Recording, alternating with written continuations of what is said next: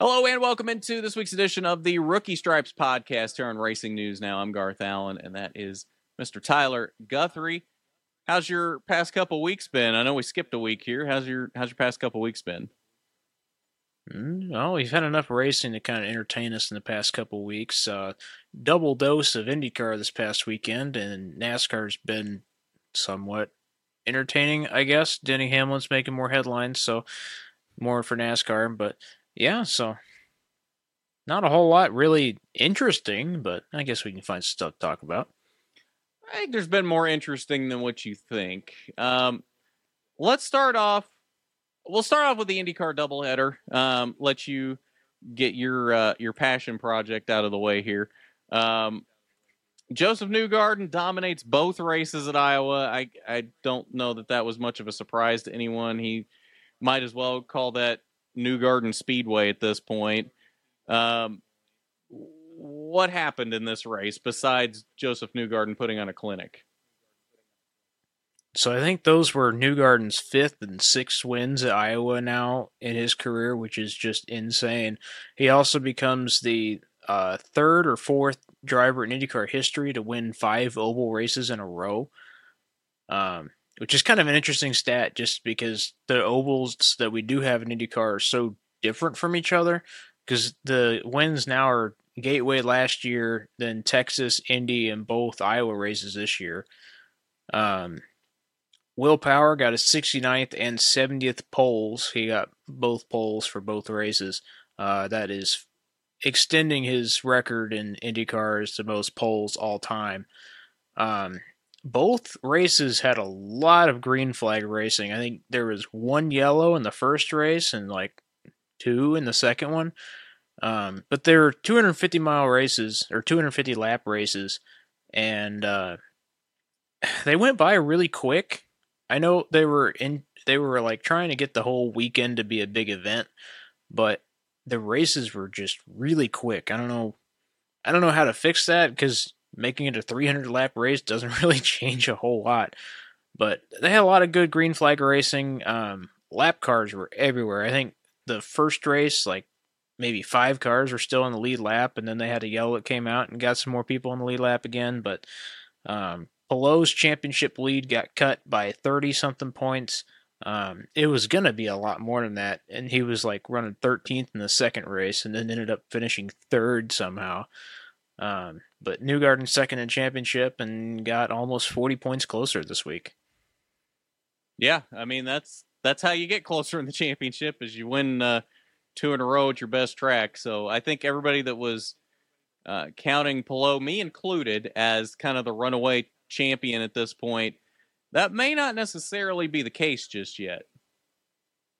Yeah, I won't be surprised still if he gaps it out in the next couple of weeks, because the Penske cars are really good on short ovals, but we only got 1 more oval race this year at Gateway, and everything else is stuff that Pelot's been really fast at. We got to go back to Indy again. He won that race by like over 10 seconds earlier this year. I would be very surprised if anybody could catch up to Pelot this year. Yeah, I mean, I think he still does win the championship, but at this point, he's not necessarily running away.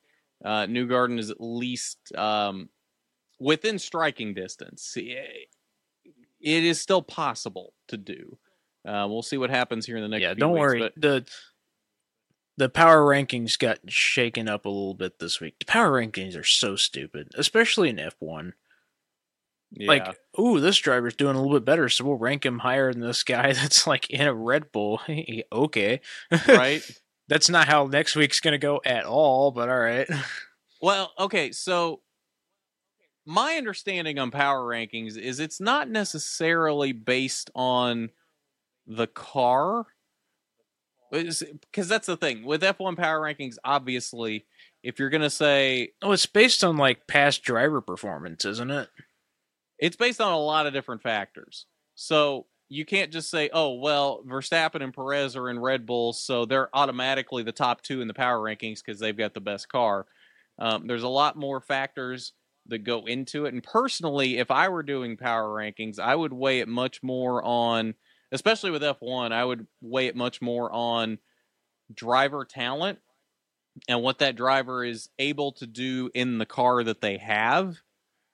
So, for example, Lando Norris has been like tearing it up lately. The McLarens, I don't know where they got their speed from, but they've all of a sudden been super fast the last couple weeks. So, I would honestly, I might rank Lando Norris ahead of Max Verstappen right now, just because I think he's performing better in the equipment that he has than Verstappen is. Of course, Verstappen is the car he's got is so much better than the rest of the field that I don't know that he's gone 100% for any race this year. So I don't know that we Yeah, I really don't think so know. either. I don't know that we know the extent of what he can do at this point. Yeah, that's fair. He's been winning every race by like 20 seconds this year. So once you get about 4 or 5 seconds out in front, you don't really have to try anymore. Well, once you get over a second, you really don't have to try. You just got to do enough to maintain the gap so they don't get DRS. Yeah. And it helps when your car is about 10 mile an hour faster in a straight line than anybody else. Yeah, that definitely helps. But yeah, speaking of F1, while we're on the topic, Max Verstappen wins again. Not a surprise. Lando Norris and Checo on the podium. Checo finally seems to be having some speed again now that Red Bull kneecapped him for a few weeks, so he couldn't beat Max in the championship. So it is what it is. I think You got that mid-season nerf. Yeah, I think we're already guaranteed a Verstappen championship because Red Bull nerfed Checo for a few weeks. Checo was on pace to at least give Max a run, and he just coincidentally had a few bad runs in a row that took him out of it. So I don't see that as a coincidence. Yeah, I think Max is like 100 points clear of second place in the championship right now, which in F1 is kind of ridiculous. It is nice to see the McLarens doing well now because at the beginning of the season they were projected to finish last or second to last in the championship, and they weren't even scoring points. And now that's Lando's second podium in a row, so that's pretty cool to see. It'll be nice to see if they can take the fight to Red Bull a little bit more next year, because I remember at the beginning of the season they said that the car they had was not the car they were going to have at the end of the season, which was like, okay, sure, whatever, but I don't think any of us ever expected McLaren to be challenging for a top 5, let alone podium, maybe even a race win this year. So it'd be interesting to see if they can continue that development and come up with a car that is actually not a brick at the beginning of the season next year. We got rule changes coming in 2026. Obviously, that's 3 years out still, but it'll be interesting to see who adopts those better. Maybe it'll be Ferrari's turn next time. Probably not, but we'll see. Maybe. We'll see. And for clarification, it's 110 points, the gap from Max to Checo in the points. That's over 4 races. And that's 4 races if Checo were to win all 4. So literally Max could skip 4 races, maybe 5, and still be in the lead. Yeah, I think it'll probably be mathematically decided with like 6 or 7 races to go, which is really disappointing. I don't even think when Hamilton was dominating that he clinched it that far out ever, did he? I think it was like 3 or 4 races left to go, but at least Rosberg and Hamilton were fairly close to each other. Well, that's the thing. Max and Checo are close to each other. The problem is Red Bull nerfed Checo for a few weeks, so all of a sudden Checo's just not there anymore. But yeah, you can't explain to me. You can't explain to me why Perez has been qualifying, like not even making it into Q2 for the past couple of weeks when he's got the same car as Max. He's got the same car. It doesn't make any sense to me. He's got the same car, and he has proved that he can win races in that car, even when Max is on his game. So, no, you can't tell me that he all of a sudden just had a few weeks where he just forgot how to drive. Like, no, that's not how that works. Yeah, Perez has been here long enough that he's not just gonna suddenly lose that much speed. I mean, I don't want to call allegations and all that kind of stuff in major league sports like that, but it's pretty fishy. Oh, it's very fishy. I mean, it's F1. It's not like it's surprising. Most, if not all, F1 teams have very clearly defined a number one driver and a number two driver. Max is the number one driver at Red Bull, so it wouldn't be the first time that a team has shown blatant favoritism to their number one driver. Yeah, which is another thing that was refreshing to see in IndyCar this week when all three of the Penske cars were fighting for the top spot in the race, and they were all three dodging, weaving through traffic, and no team orders, nothing like that. Just have at it, and Newgarden was the fastest. Yeah. And that's what we've been talking about all season, is that all these F1 elitists want to talk about how F1 is this great racing series and they're the best racing in the world. And that's just not true on so many levels. So let's move on to the Pocono action from this weekend. 4 races from Pocono. Actually, we need to talk about SRX too. So before we go to Pocono, we'll talk about SRX. The second race in a row. What, did you not watch SRX? No, I did. It's just been like a week almost at this point. It has been a while.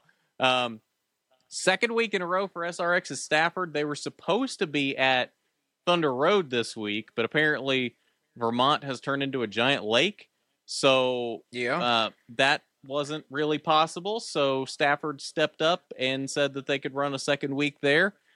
Denny Hamlin won the first week. Since we didn't have a show last week, we'll at least mention that Denny Hamlin won, but it was rain shortened, and Ryan Newman was catching him at the end. I think Newman was absolutely going to win that first week if it had gone to the distance.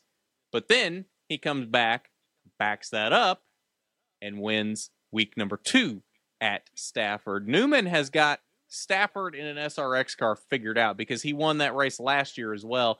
I don't know what it is that suits his driving style, but he's got Stafford in an SRX car figured out. Yeah, Newman's been quick, and after the past couple of seasons he's had in like NASCAR Cup Series, it's good to see him, wheel a stock car around somewhere. Obviously, he's not going to do any big tracks in NASCAR anymore because of some safety issues with the next-gen car, but it's really good to see people like Ryan Newman back and doing well in a car. Anytime you get like Newman or Jeff Gordon or Jimmy Johnson in a car and they're doing well, it's good for the sport. I like what SRX is doing, especially with having past Cup champions and stuff like that in there. Some of them raise a couple questions to me, like a couple of the drivers that they have in there. I don't think Hailie Deegan really qualifies as superstar racer, but have you not seen her social media following? Just because she's not been if that's successful. if that's what we're going off of, then sure. But right, okay. So here's the thing you got to remember with SRX. SRX is an entertainment series. Yes, right. They have good racing, but they also throw fun flags. They're there for the entertainment. They're there to get eyeballs on the series, as many eyeballs as possible. And Hailie Deegan brings eyeballs. And she's honestly not been terrible in those cars. She hasn't won a race, and she's not really been in contention for a win, but she's not done terrible in them. So, honestly, for the criteria of superstar, I think she falls into that just because of her fan following. Yeah, I think I just want this to be IROC, and it's not. It's SRX. So, I mean, I get where they're coming from, having people like her and a couple other like really freaking old NASCAR champions in there, but it's still a fun series. So here's the thing. It's modern day IROC. It's as much IROC as it can be. The problem is there's a reason IROC failed, because IROC, especially in the end, was not very good racing. It was not drawing ratings. It was not drawing crowds. Nobody cared about IROC by the end of it. You've got to give the people a reason to care about it, and they've done that with good racing and big names that people want to see in these cars. And so, honestly, I think they're doing everything right with SRX. And it showed the first year when they came out and like the numbers were super small and a few other things that They immediately went back, saw the complaints from fans, and changed everything, or most everything, that the fans didn't like going into the second race that first year. So they've been listening. They know what the fans want. They know what's going to keep the fans around. And honestly, I think they've done pretty much everything exactly right with SRX. They've taken IROC and made it profitable and something that fans want to see on a weekly basis. Yeah, and I think that's mostly to attribute to the management of IROC, or not IROC, of SRX not being like business savvy as much as some people are, because like NASCAR is owned by businessmen. It's business first, entertainment second, and the sport third. But you kind of get that sometimes when you're actually watching a NASCAR race, because you can clearly see sometimes how they could make the racing or entertainment value so much better, but they choose not to because it's extra money or whatever.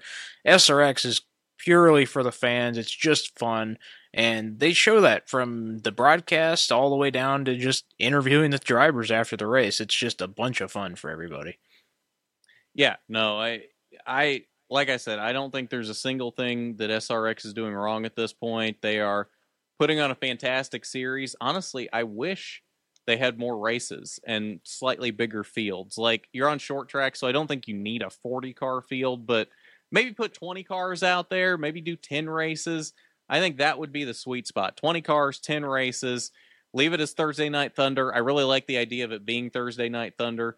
Just raise the field to 20 cars, add 4 more races, and I think you have as close to a perfect series as you're going to get, as long as you continue to get the same caliber of drivers in there. Man, I love the Thursday Night Thunder, but that is so not good for either of my work schedules. I'm either at work or in bed because I got to wake up at 4. Well, luckily, it sounds like your work schedule is going to be changing soon, so it might be for the better. Potentially.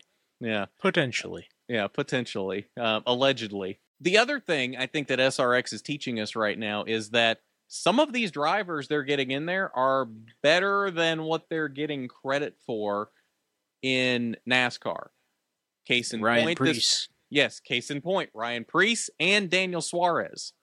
Ryan Preece dominated that race. Now, to be fair, Stafford is a track he's been on many, many times in modifieds before he came into the bigger series of NASCAR. But Ryan Preece absolutely dominated that race until he had a mechanical issue. And it showed that he's got talent. He's just not really ever been in the right equipment in the Cup Series. And even right now in an SHR car, I don't know that he's in the right equipment because SHR is not at the top of their game at all. But Daniel Suarez also showed that he's got more talent than what people give him credit for. He led a lot of the late stages of the race until Newman got him with a few laps to go. So I think people are sleeping on both Ryan Preece and Daniel Suarez, and they showed that in SRX this week. Yeah, and that's one of my favorite things about the SRX is because all the cars are exactly identical, you get to see just how good each driver is compared to every other driver. I do think Ryan Preece is a very good driver, and I hate that the Stewart-Haas cars are so not on the level that they should be. And you're even seeing that with Kevin Harvick's results. Kevin Harvick can pull the best out of any terrible car you give him, and he's still not doing too hot this year. I mean, he almost won this week at Pocono. He was right there. He did, but on a weekly basis, it's not anywhere near where you would expect Harvick or Stewart-Haas to be. I don't think Preece is nearly as good as Kyle Larson, but I think it's fair to throw some similarities there. I know Tony Stewart likes him, and I trust Tony Stewart's kind of instincts on drivers as far as that goes. Ryan Preece is just not getting the right equipment for Cup, and the JTG Doherty car he was in the past couple years is not any better at all. Yeah, I hope he gets a good shot. I think he's a good driver, and I think he can show it, but there's so many different drivers in NASCAR, so many different levels that just can't get the right equipment. And if you're not going to get the best equipment and the best team, you're not going to go up against the best. I mean, the thing is, he's shown in Xfinity and in trucks that he's got the talent. He's won races when he's been in the right equipment in Xfinity and trucks. I mean, he went out and won his second start in a JGR Xfinity car back a few years ago. It may have been a couple more starts than that, but it was one of his first starts in a JGR Xfinity car, went out and won at Bristol. So he has shown if he's in the right equipment, he can do it.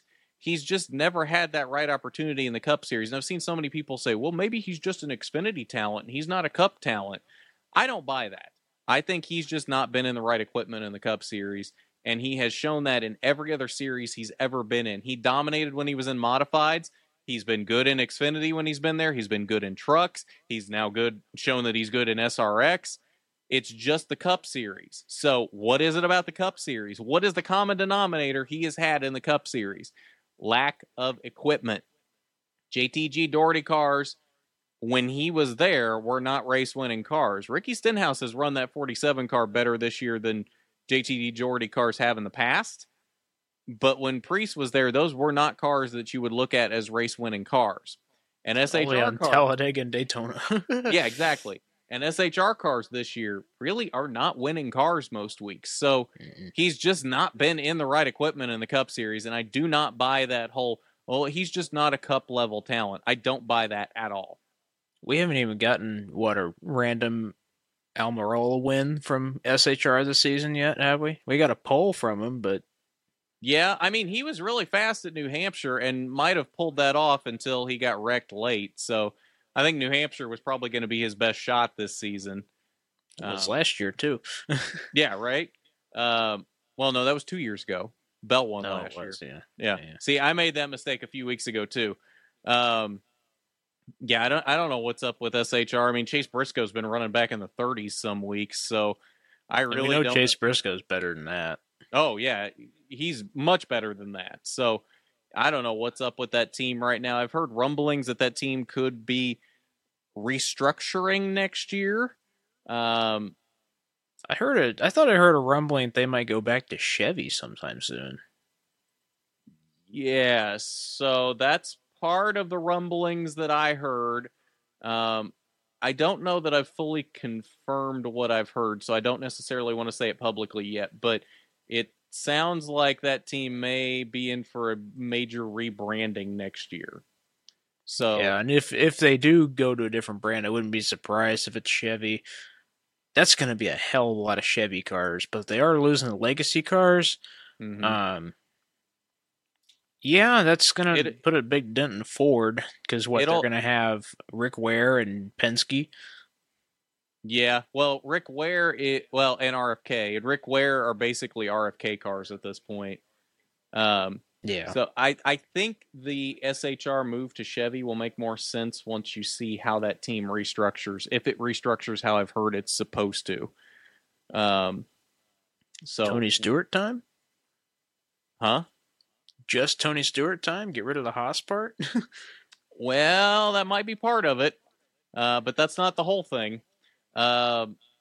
So anyway, moving on to NASCAR from this past weekend, 4 races from Pocono, ARCA, Trucks, Xfinity, and Cup.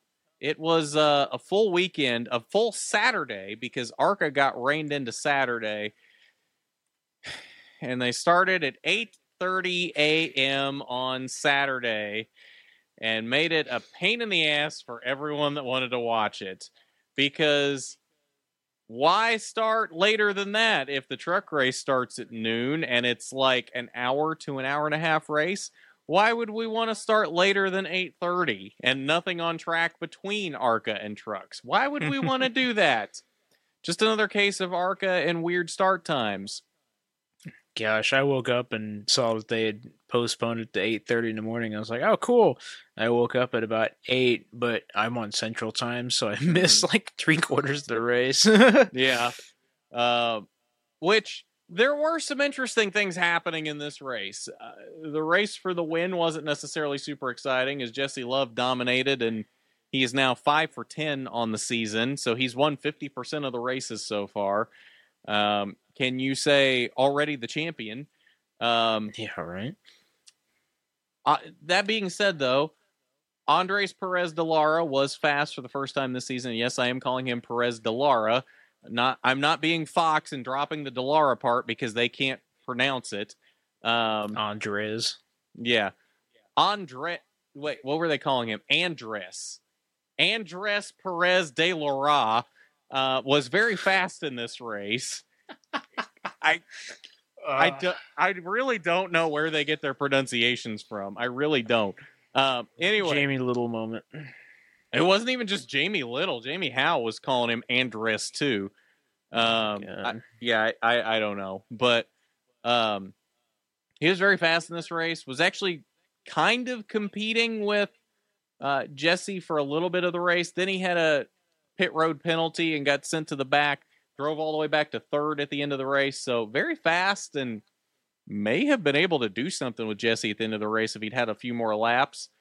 Tony Breidinger, fast again. I continue to be impressed with what she's doing this year. I've said it before, I'll say it again. I've been tough on her in the past, but she stepped up her game this year. She was battling for, I think it was fourth. Top five.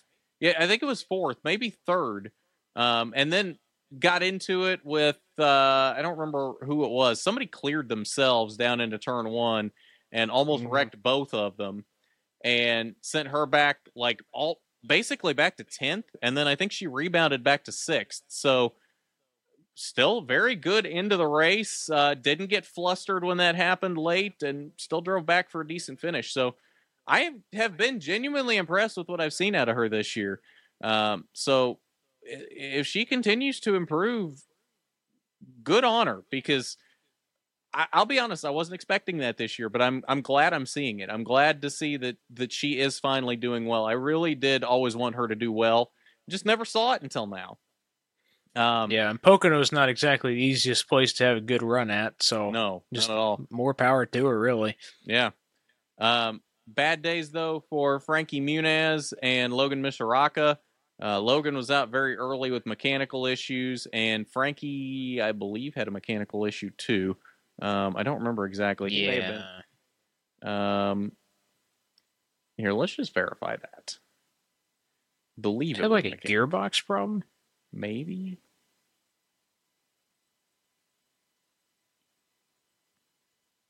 Oh, they didn't put a status on the results. It's just a dash. Okay, well, we're going to say mechanical issue then. Then Frankie out. Oh, it was batteries.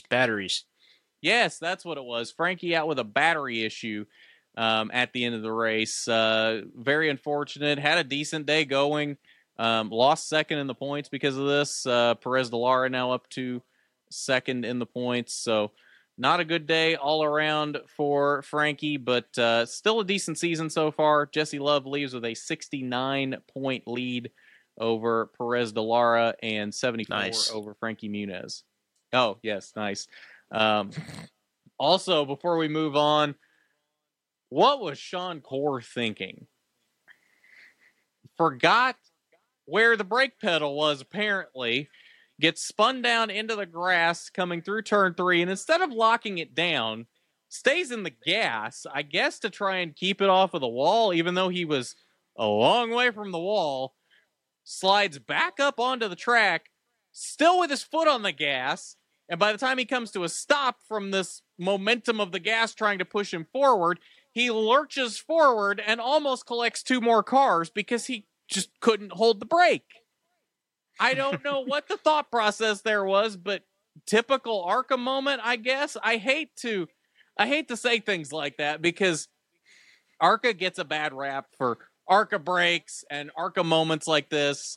So I hate to bring things like that up and call it an ARCA moment, but absolutely an ARCA moment. Like, what was he thinking? Hold the brakes. This moment brought to you by ARCA Brakes. Yeah, well, a non-existent ARCA brakes in this case. That's why they're ARCA brakes. Well, I guess this would fall under the category of ARCA brakes because typically ARCA brakes are you holding the gas and running into somebody. So just not after you're already wrecking. So I guess this is a new form of ARCA brakes. Did Sean Corr just invent a new form of ARCA brakes? I really don't know what the deal with this was. This was one of the strangest things I've ever seen and left me just scratching my head going, why? Why would you hold the gas in that scenario and hold it as long as you did? Like, do you not have a spotter telling you that there are cars there and you should not be holding the gas? Like, I genuinely don't understand how this situation came to be. One of the worst decision-making processes I've ever seen in the middle of a wreck. And I've seen a lot of ARCA brake situations. One of the worst decision-making processes I've ever seen out of a driver. It baffles me that he was just like, oh, I'll just hold the gas. That'll keep me off the wall. Screw the other cars. They'll be fine. Next week we'll find out Sean Cora had Brett Griffin as a spotter, and it'll all make sense. Yes, it will. Oh, yes, it will. Oh, anyway, moving on to trucks now. Not a whole lot to talk about with trucks. Corey Heim dominated a lot of the late portion of the race. He led 27 laps, only to be passed by Kyle Busch on the last lap. Most exciting Kyle Busch win ever? Question mark? Nah. Meh? No? Nah. We don't think so? Nah. Okay, what is the most exciting Kyle Busch win then? Tell me a more exciting Kyle Busch win. I can tell you a lot of exciting races Kyle Busch didn't win. Okay, but that's not the question. I don't know. It's still Kyle Busch truck wins, so. No, it is. Yeah. But at least this one was halfway special. It is the 100th win for KBM. I mean, it would have been cooler if it had been somebody that was not Kyle that won that 100th win for KBM, but still cool. What was the stat I saw? What was the stat I saw? They have like 30-something wins without Kyle Busch driving that truck. I didn't see that stat, but that wouldn't surprise me. Yeah, I think it was like 37 or something is how many wins they'd had if Kyle Busch wasn't driving. Yeah, that doesn't surprise me a bit, but yeah, I'm not sure what that exact number is. Pocono for trucks is usually kind of, They don't have enough horsepower for that track. Pocono for practically any series is usually meh. I don't know what happened with the Cup race to make it halfway exciting this week, but half of it was exciting for the wrong reasons. Next gen car doing what it does best, making really boring tracks look like we should have been going there twice a year for 8,000 years. Right, and making the good tracks look bad. Making some NASCAR fans say we need to go back to Kentucky. Yeah, right? I saw that. Like, yeah, okay. IndyCar? Sure. That. NASCAR? No. Yeah, no. They just need to let go of Kentucky or reconfigure it to something better. We should be doing to Kentucky what they're doing to Fontana. Do to Kentucky what they did to Atlanta. Or that, yeah. Yeah, keep Atlanta and make Kentucky that. Jeez. Yeah. Either way, on to Xfinity, the third race of Saturday. Josh Berry dominated and then choked at the end. I don't know what's going on at JRM this year. They've been fast almost every week and have not a lot of results to show for it. Yeah, no, they really don't. Between running into their own teammates and just choking at the end of the race, I don't know what's up with that. I mean, literally, there's one JRM win for the whole season, and that was Justin Allgaier at Charlotte. But they've been fast every week. So they'll either someone else will take them out of contention or they'll take themselves out of contention. This week it was Josh Berry who had really this race in the bag and screwed himself over in the late laps. I genuinely, I don't know. Like, he's already in the playoffs. He didn't need the win, so I guess it doesn't hurt him that much, but I guess he's not locked in yet, but he's pretty much there. I mean, it's going to take a lot for him to fall out of the playoffs at this point. So he's in the playoffs regardless, but I don't know, like, had an easy win in front of him and then just completely screws himself over. Good for Austin Hill, though, I guess. Steals him one that, for once, that he didn't dominate. I mean, usually ones that he wins, he dominates. So I guess good to see an Austin Hill win that wasn't a dominating performance. He didn't win in Atlanta again, so he had to come back and steal one this week. Yeah, right. Yeah, I don't know what's up with JRM cars. Austin Hill keeps going on his ridiculous season this year. I had a point I was going to make. Oh, there was a lot of fuel strategy at the end of the race. I was like watching, but not super paying attention. I saw Riley Herbst in like second, and then turned around and looked back, and he was in like 20 something. Mm-hmm. So I was going to make another speech of, wow, Riley Herbst really isn't that bad, and then realized it was all pit strategy. Well, after he's been in Xfinity for almost 5 years now, you would think he'd have picked up something. So I would hope he's at least decent at this point. It's like the you Brandon would think Justin Jones Allgaier effect. would be better than he is too. So, I mean, fair enough. Justin Allgaier's not bad though. Like he's almost won the championship bad, a couple but times. he's not been doing too hot the past couple of years. Yeah, fair enough. Oh, thanks, Doc. Just stick your tail right in my mouth. That's great. I don't even know the point of. Oh, it's the Brandon Jones effect. Like Brandon Jones has been in Xfinity now for like 10 years, and finally won a race in like his 6th or 7th season. So after a while, you finally got to pick up something, right? Has he really been there that long? Maybe. Hang on, we're gonna get to the bottom of this. No, I didn't really pay attention to Xfinity Series until recently. So no, he's been there for a long time because he drove for RCR for a little bit, and then went to Gibbs for a few years. Now he's at JRM. Okay, not quite that long. This is the 7th season. Wait, what? Oh. No, okay. This is the 9th season he's been in Xfinity. I can't count, apparently. Damn. Yeah. He should be doing a lot better than that.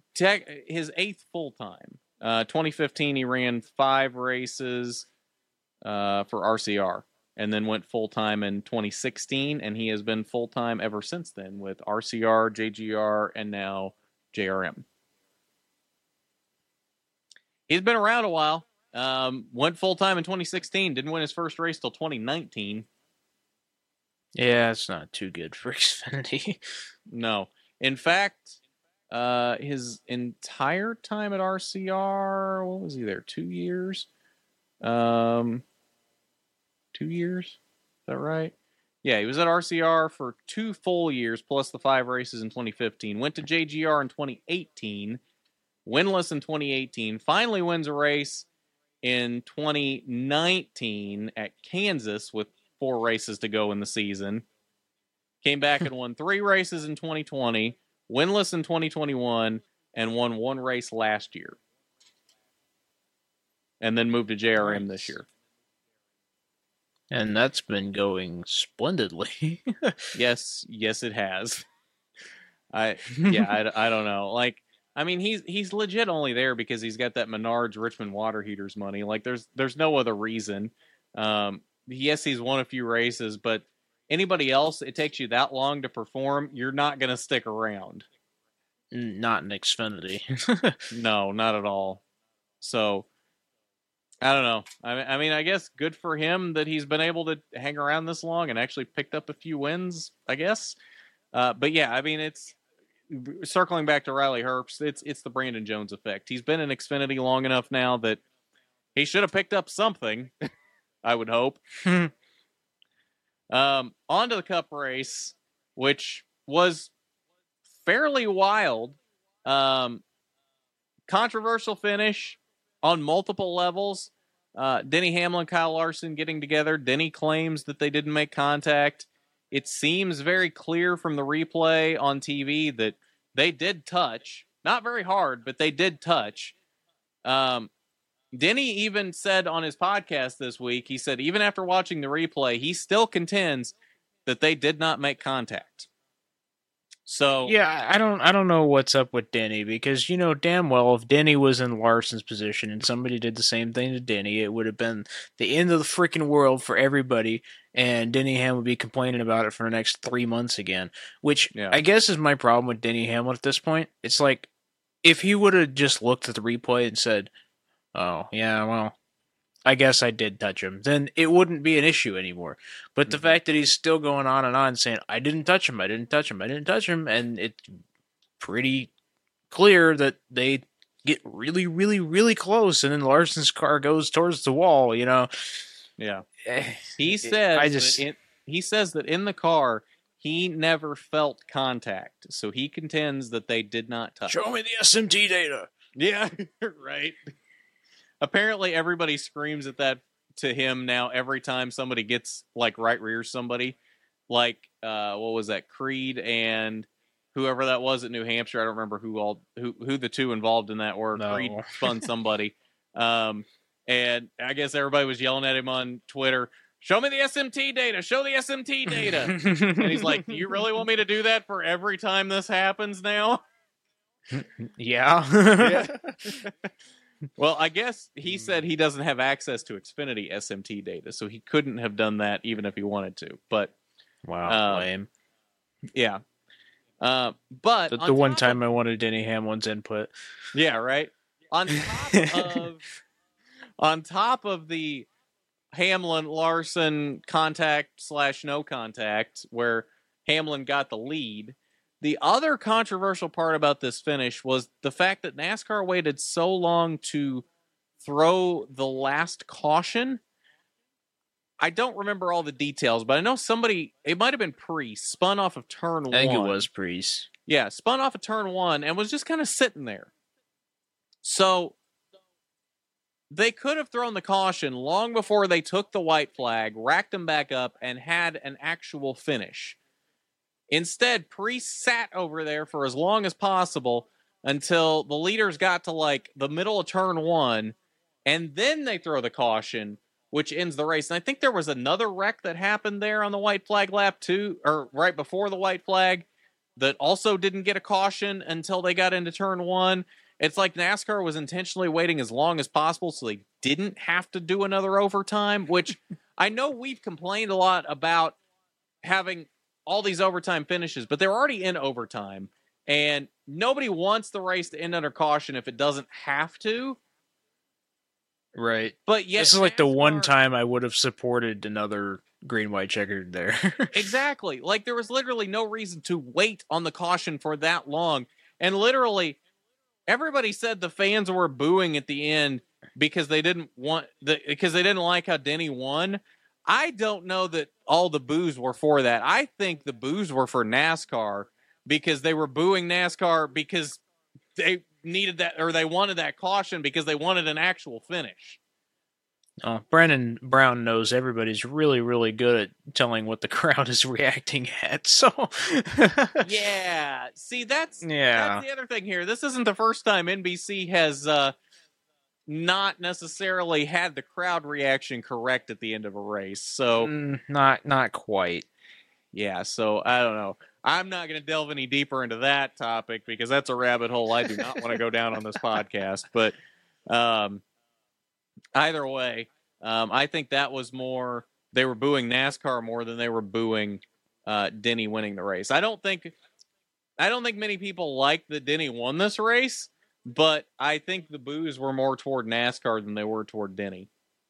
Yeah, I just don't understand this. Like, we've seen cars do 360s by himself in the middle of a straight, and then NASCAR throw a yellow, but car spins off turn 1 and sits there for half a lap, and you don't do anything about it until leaders come around. Either throw it or don't, you know? Right. Either let the race finish or just don't worry about it, you know? They're so quick on the button any other time, and then this is the one time where they should have been quick on the button, and they're just like, well, let's let it play out and see what happens. Maybe he'll get back going. Oh, he didn't get back going. Caution, into the race.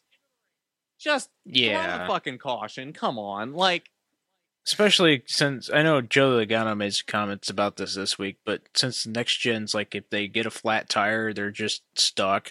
I mean, at this point, like, if a car spins, like, in the Gen 6 era, sure, let it see how it goes. Maybe they'll get going again. Maybe they'll make it around. With these cars, every time you spin, you're going to pop a tire. So just throw it at this point. Yeah. Then there was also the Tyler Reddick, Austin Dillon feud that was kind of comical because Austin Dillon cannot throw a helmet. Bounced It it was the off worst track. helmet throw. He had it until he went to release it, and then he like got his finger stuck in Yeah. in the lid, and then it just went bouncing up the track. Yep. Worst helmet throw I've ever seen in my life. Yep. And it's really funny because Reddick is the reason why Austin Dillon has any wins in the past couple of years. Mm-hmm.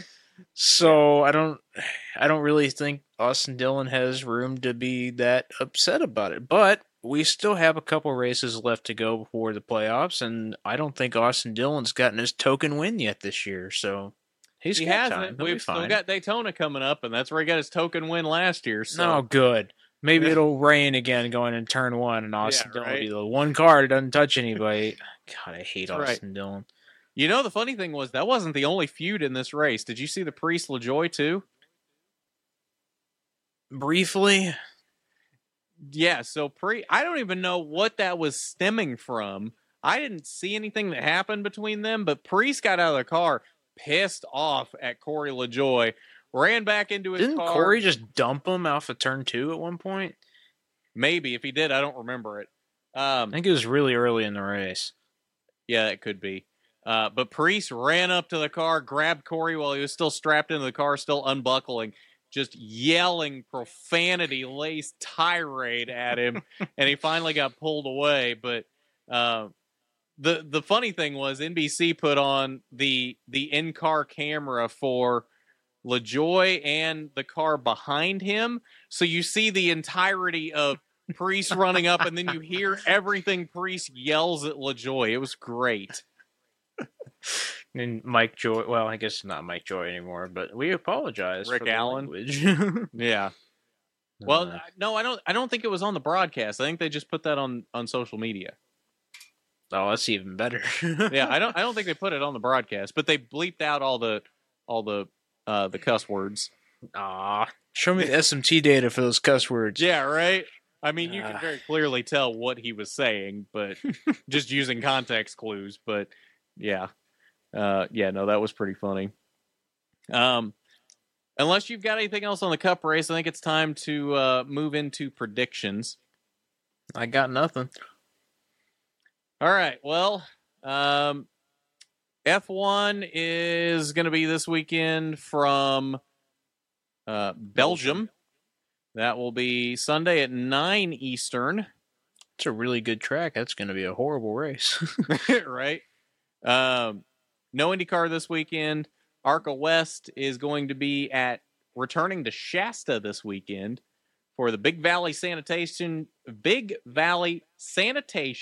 Shasta 150. Say that 5 times fast. And no one will be watching that. Nope, because it'll be at 11:30 Eastern on Saturday night on Flow Racing. These West race start times continue to get worse and worse for the East Coast crowd. Like, how are you expected to watch these races live on the East Coast? Like, seriously, I get it. Like, it's on the West Coast. You want to have a good start time for that crowd, but you could start it earlier than 8:30 Pacific on Saturday night, and it would not be an inconvenience for the West Coast crowd. Like, what are we doing? Don't want to offend all 3 people that are going to go to the race. Right. Either way, we're not making predictions for that because it's ARCA West. There's no entry list yet, and Tyler will whine about not having an entry list. NASCAR, though, this weekend, we'll start off with them, and then we'll move into an SRX pick at the end. Trucks will be at Pocono this weekend on Saturday, 7:30 p.m. on FS1. Tyler, who you got? They're at Pocono this weekend? Not Pocono, Richmond. That's better. Close enough. That's better. All right. Tell you what, I'm going to go with Corey Heim for this weekend. He got one stolen from him by Kyle Busch this weekend, and I think that's going to make him come back this coming weekend and do a little extra. Okay. Solid. I'm going to go, though, with Ty Majeski. I think Majeski is due for a win this season. He doesn't have a win yet this year, right? I don't think he's won yet this year. Maybe he is. I don't know. No, he is not. Okay. He's due for a win. He's been running very well in those Thor Sport trucks. I think Majeski finally picks up his first win. He's been very good on short tracks. So I think Majeski finally picks up that first win of the year this weekend. All right, Xfinity will be Saturday at 3 p.m. Eastern on NBC, on Big NBC. Tyler, who you got for Road America? I don't have an entry list to look at. Anyway, yeah, I know I'm bitching about entry list. Yeah, anyway, whatever. Tell you what, I am gonna go with Josh Berry because I don't know if Kyle Larson's in this race. I don't think he is. No. Well, especially since it's not at the same place as Cup, I don't think there's any way that Larson's in this race. Yeah, I'll take Josh Berry. He was good last year when they were at Road America. Just glancing at the finishing results from last year, Ty Gibbs isn't there this year, and Kyle Larson won't be there this year, and Josh Berry was the next highest car, so we'll go Josh Berry. I think he's going to pull it off this week. Okay. Though, I'm going to go with his teammate, Justin Allgaier. He has been very good in the past at road courses and very good at Road America in particular. So I think Justin Allgaier wins this weekend at Road America. Yeah, he did lead a couple laps last year. Yep. Moving on to the Cup Series, 3 p.m. Sunday on USA at Richmond. Why Xfinity is on Big NBC and Cup is on USA is beyond me, but I digress. Tyler, who you got for Cup at Richmond? I don't know how you can pick anybody other than Martin Truex Jr. for Richmond. Okay, fair enough. You know what? I don't disagree with that.